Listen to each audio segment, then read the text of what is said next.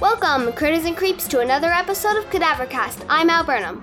And I'm Cadaver Dad Jeff Burnham. And we are coming to you from the Frankenstein's Monkey Farm. And today we are doing a movie called The Stepfather. From 1987? And it was a really good movie.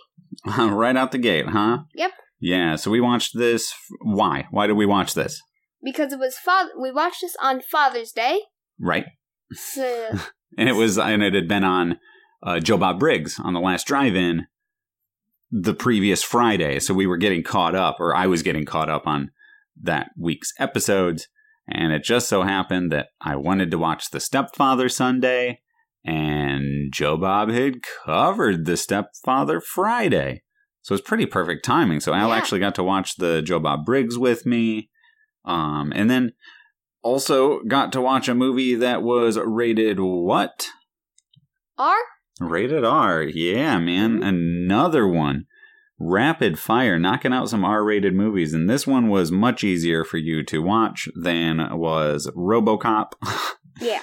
But being rated R, before we get into the story, which we did very poorly with RoboCop, let's tackle... And I don't mean that we got into the story poorly. I mean, we didn't get into parental guidance early enough in that episode, I think. So let's start off with parental guidance before we actually talk about the movie itself. Al, what should parents be aware of in The Stepfather? There is some violence.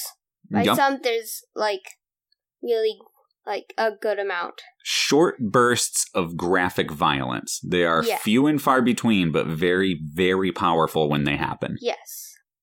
There is some actually scary things, not just spooky, but actually scary things that happen in this movie. Yeah, not spooks, not fun spooks. No. Actual scares in this, yeah. Yeah. And some fun spooks, too, but true. But, yeah. There's probably swearing, I should think. I don't remember the swearing, but I am sure there is some. Hold on. Restricted. No, I was hoping that maybe they would have gone back and added on some list of the things that it was rated R for. But there's also nudity. There's also a couple adult situations. Yeah. I think that's about it, though. I really don't think there's much more than that. I mean, the content itself is, as Al pointed out, pretty scary stuff.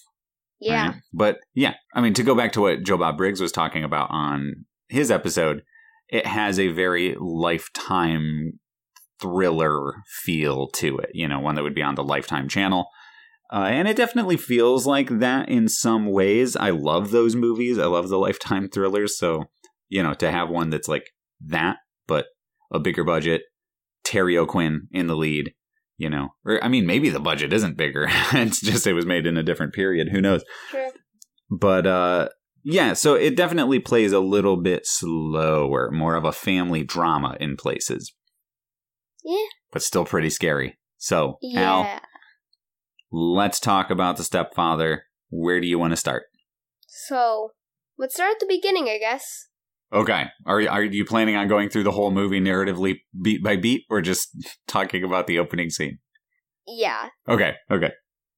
So, the first thing we see is, it doesn't make it suspenseful. It's like, here is our bad guy. It's like... Well, kind of. When we first meet him, he's just a guy. Yeah. Right? Mm-hmm. And he's shaving his beard. He's cutting his hair. Putting in contacts. But he does have blood on him, which is the thing that's like... Oh, yeah, you're right. He does probably have blood on him. I don't remember. Yeah, he does. But okay. It might. You don't know why. Yeah. You don't know if it's his or what. Yeah. And then when he gets all, like, dressed up in a fancy suit, then he goes down, and, like, everybody else is just absolutely dead. Yeah, the entire family. Wife and children, or wife and stepchildren, all horribly murdered. Yep. And we don't see the murders, we just see the aftermath. Yeah. And this is the first part about it being really scary, is he walks out and he's, like, whistling, just acting like a normal guy going to work. And that's actually scary. Like, actual scare. Yeah, it's the fact that he's just a regular seeming guy, right? After he, takes care of his hair and his beard and his glasses and all that stuff and takes a shower, he then goes and picks up the kids' room, picks up their toys, make sure the room's all nice and neat. But everybody's dead. There's something really wrong with him, and we know that right off the bat. But we also know that he is a regular looking dude in a fairly nice suit who is, a really horrible murderer, which is the scary part of it. Like you're saying, that anybody kind of could be a murderer. Mm-hmm. Ugh, creepy stuff. So the suspense is there's still a little suspense, but that suspense is what he's going to do. Right. When he's going to strike. That's it right there. When. Mm-hmm. Not who, but... Or even what. Like, no, like, not who or what, but when. Yeah, the when and how are the two things. And also, in some way, why. Yeah. That's also a big question. Like, we never... But you do learn that eventually, though. Yeah, I mean, you kind of get hints. Do you mean hints at why he's a killer in general, or why he decides to kill his family? Yes, why he decides to kill his family. Yeah. He has a very strict code that he likes to adhere to, and he wants a perfect family. Right, a perfect family in a sense that wouldn't make a lot of sense to you. Saying sense many times there, I apologize.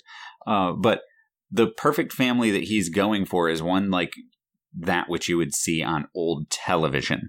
Specifically, like a Lifetime movie. No, not like in Lifetime movies. Lifetime movies are highly dysfunctional. So the fact that this is like a Lifetime movie should tell you everything you need to know, except I guess for the Christmas movies or whatever, right? But his idea of family is rooted instead in like TV shows from the 50s and 60s, things like Leave It to Beaver, families like those on, I don't know, Dick Van Dyke, Donna Reed show, any older show that is just lighthearted and really sappy white picket fence Americana Norman Rockwell nightmare of a family is why he's going for this absolute perfection that doesn't exist. Yeah. And that's why he kills them. Yeah. Because he wants a perfect family. They didn't give him the one that he expected, so he kills them all. And do you remember the word that he keeps using, like what he's trying to achieve? Family? Well, yes. Order. Yes. An ordered family. An ordered family is a family, especially in the time period that, the shows were made or about, that he's drawing inspiration from. The father keeps the order, right? Mm-hmm. The father maintains order. There's a show called Father Knows Best, right? They're all about dads who, keep their family together and deal with all the problems at the back end of the situations, They're maybe off at work during the day, but they come home at night and they set everything straight. Mm-hmm. That's the kind of father he wants to be, but that's not how the world works. Yeah. And also, one thing about him whistling, as Dobab said, his whistling I think it's Camptown Races. Because they wanted to do a different song, I forgot what it was, but they couldn't get the rights to it. Right. And as he said, when he whistles, he has restored the order, in his sense. Yeah, every time he kills somebody or whatever, he walks out whistling. Mm-hmm.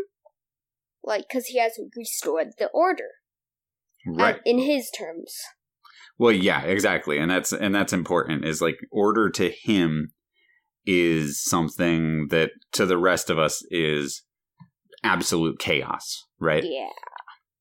There was actually surprisingly, only 7 people died in this movie? Yeah, not many. Not many. It's Yeah. a very low body count, right? You only see 3 people get killed. Like, the other 4 are the 4, like, family, the 3 stepchildren, and then the wife are Right. dead. And then, it's not, it's not a slasher film, right? It's a No. film that I think people expect to be a slasher film because it's called The Stepfather. And, you look at the artwork and there he is on the cover all creepy. And he's got like it's the mirror image of him as Jerry and him as William or whatever his name Something, was. yeah. Before he became Jerry. But like as a character, what he does is kill off these families, and then he creates a new identity for himself and starts a new life, gets a new family. The whole process resets, Mhm. So he was doing who knows what. I don't remember what he was doing when he lived with his first family that we saw.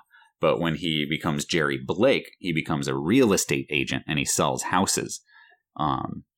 In the second one, the stepfather takes on the role of a psychiatrist. There are 3 of these movies. I don't know if I told you that. Yeah, you did. Yeah, there are 3 of these, and then a remake from 2009, I want to say. I own the first 3. So, Well, what's wrong with his family? This family, the new family, Jerry's they're- family.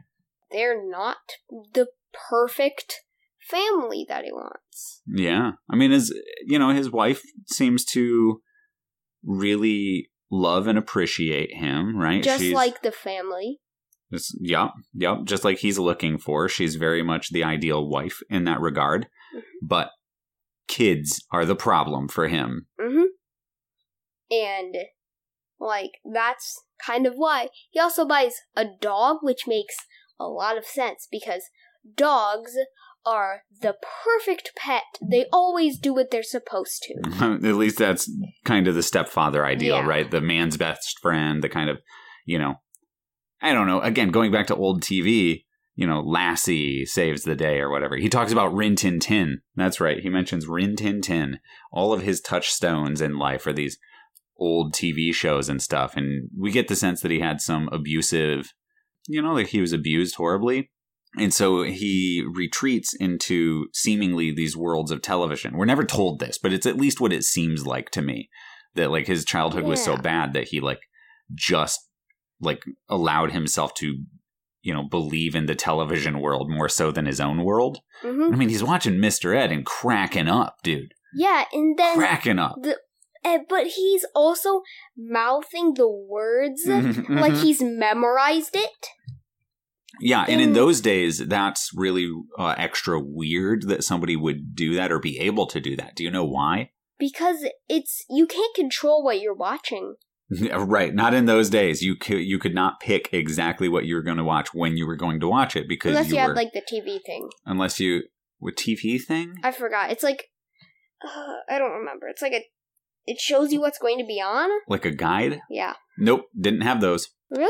No, sir. You had a box with a dial on it, and you turned the dial to a station, and whatever was on that station is what you could watch on that station. You had no choice but exactly what was on at all times.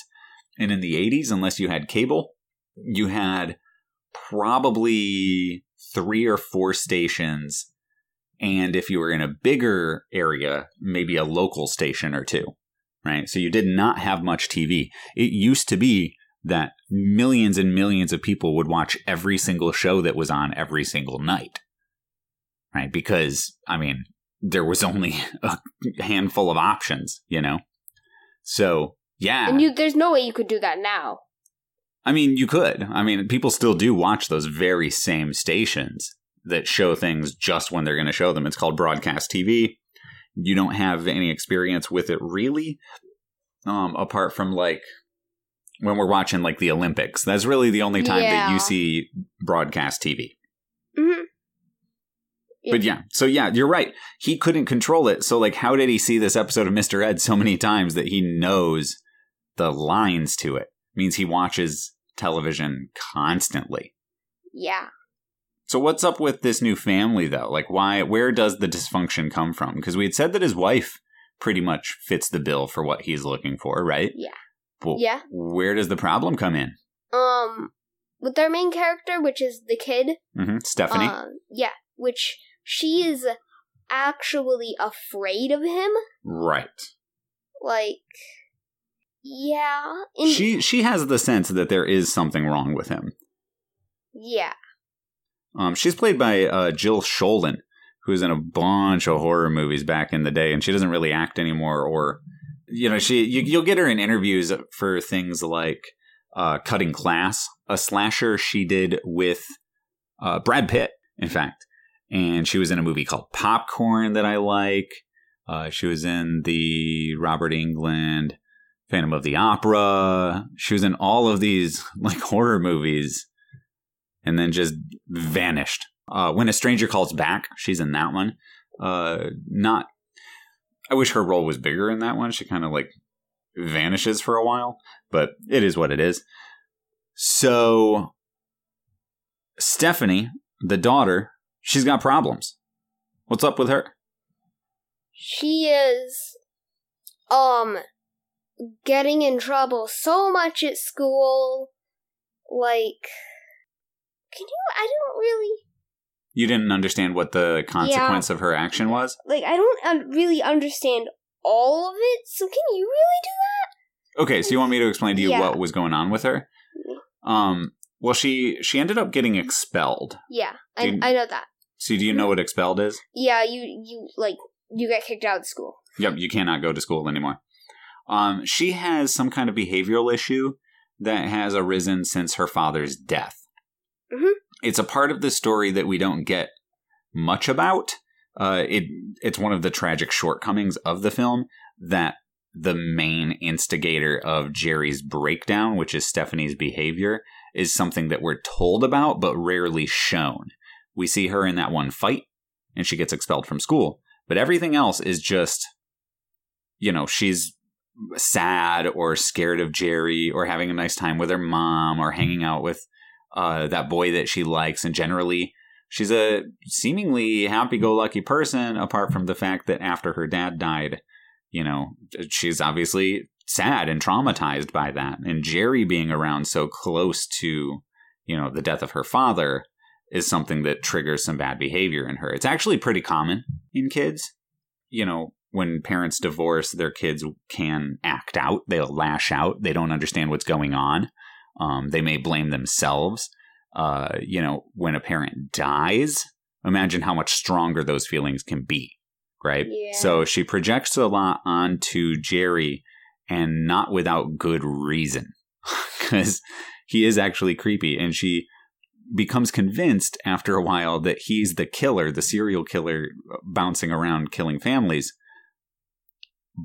But like kind of almost out of nowhere, she just decides it. And it's a plot point that I like, because in any other movie, it could be a thing that a kid just thinks that's absolutely pointless. That it's just like, well, see, you were just judging them harshly for no reason. But in this case, she's right. Mm-hmm. But yeah, we don't get much about her actual behavior, which is a shortcoming. But it also feels more natural in that way. Like, if you're around somebody who has behavioral issues at school, who's been expelled from school, are you going to know it by talking to them?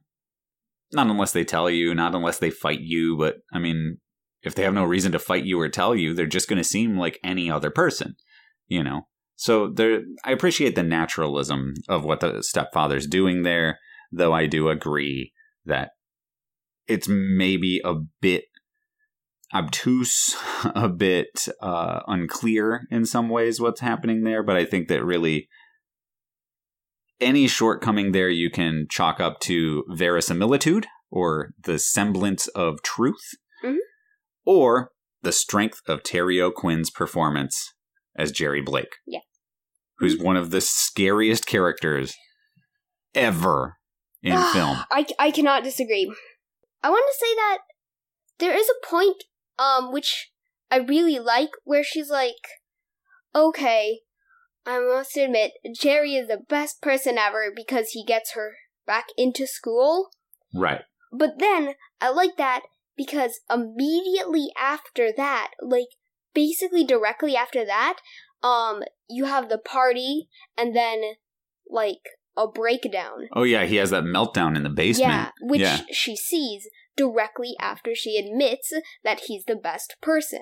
Well, I think she's being sarcastic there, but, you know. But still, I do think she's a little more happy about it. Well, and I mean, once she actually does warm up to him, because he manages to fake it in such a way that he convinces her he's not the killer. He gets wise to her, suspicions, convinces her that he's not the killer, but then immediately goes absolutely berserk on her, when she's kissing that boy. Mm-hmm.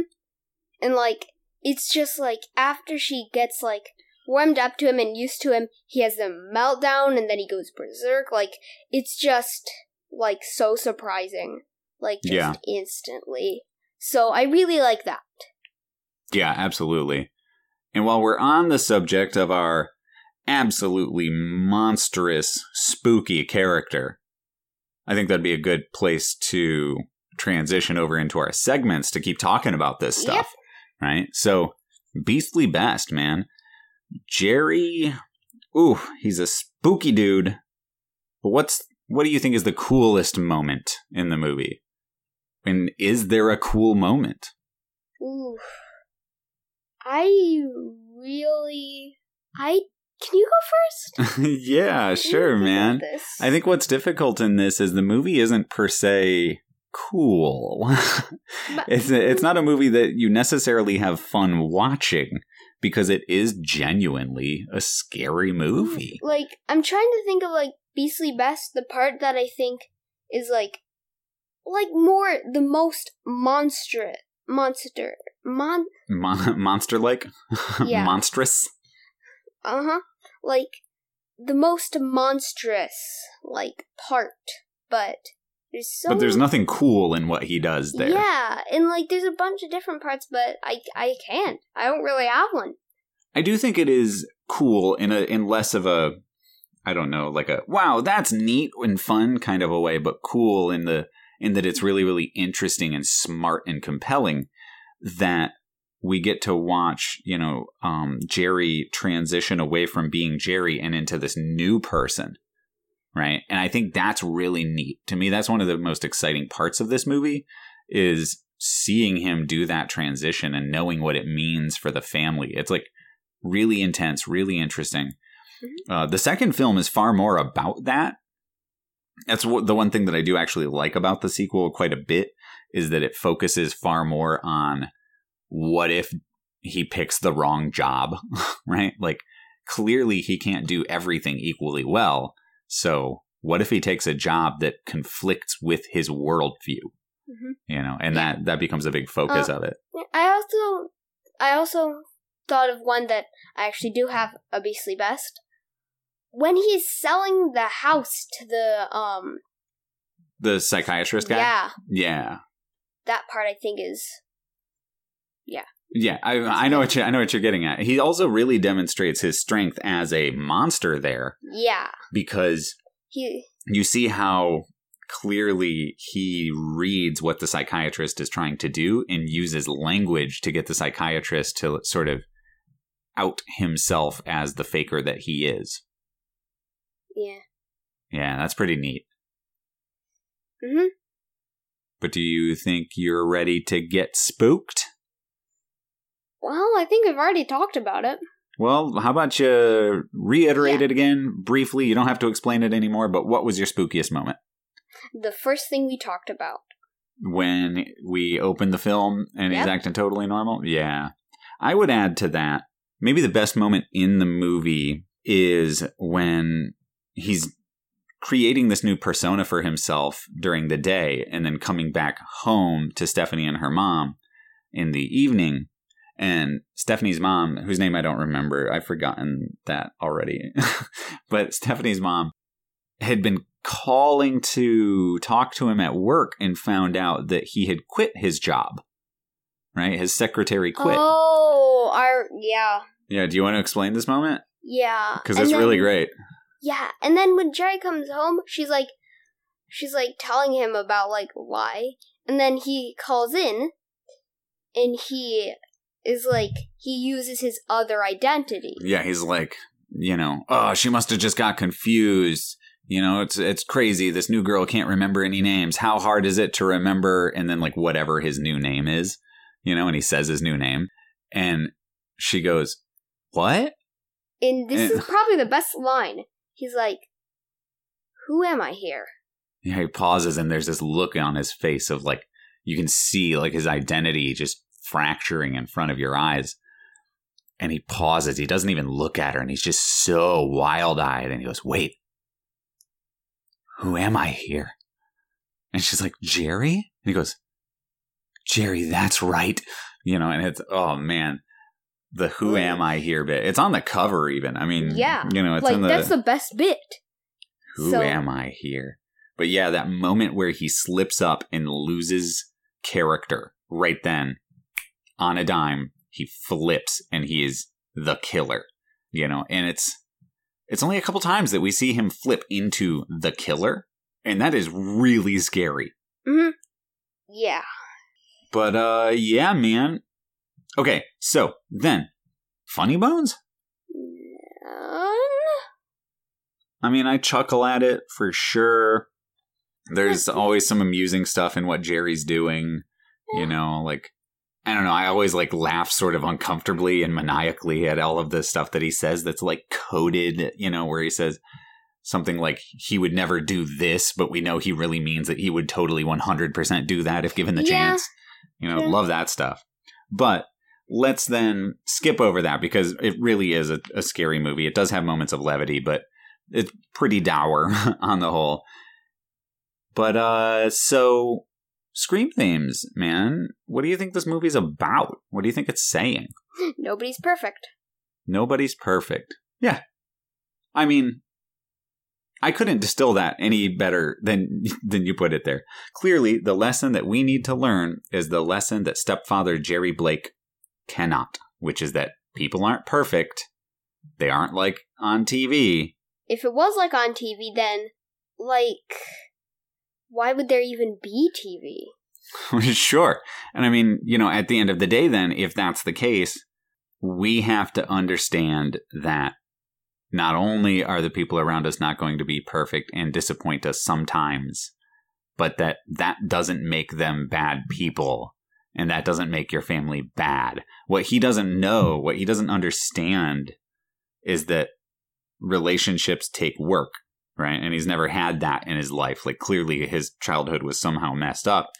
And he doesn't understand that imperfection is what makes humans human. Yeah. Yeah. Love it, man. Absolutely love it.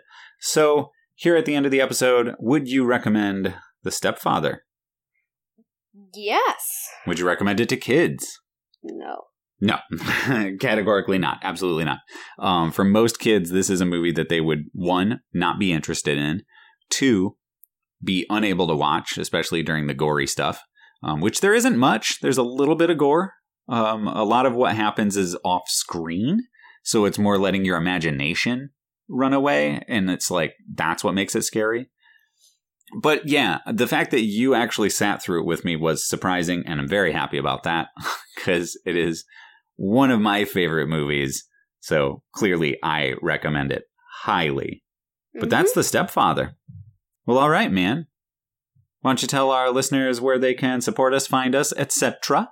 You can find us on Patreon at patreon.com/wordsalad. Starting a new series over there called... Yep. Cadavercast, Back from the Grave. That's right, revisiting movies that we looked at when Al was too young to remember them any longer. So, revisiting those, which is already pretty fun. We're having a good time, even from the start. So, keep an eye out for those patrons, but also, if you want access to that, where can they find us again? Patreon.com/wordsalad. Yep, there's that show. My Series Cinema. Joe is doing a bunch of shows and stuff over there. So it supports us and Word Salad Radio. thank you all who support us. Yep. They can, of course, rate and review us on wherever they can rate and review us, and we'll read the reviews. Yep, I would love to. We've recorded a few back-to-back, so we may have missed a review or two that we have to go back to. We will read your reviews out loud on the show when they get posted. If we don't read them, let us know. We'll get on it. Al, where can they find us elsewhere online? You can find us on Twitter at cadaver_cast. Mm-hmm. You can find us on Instagram at cadavercast. You can find us on Facebook at the Cadavercast Critters and Creeps Club. Join the club. You can email us at cadavercast@gmail.com, and you can find our merch at teespring.com/cadavercast. Nice. You did it, dude. You know what to do next. You've been listening to another episode of Cadavercast. I'm Al Burnham. And I'm Cadaver Dad Jeff Burnham. We love you. Thanks for listening, everybody. Thanks.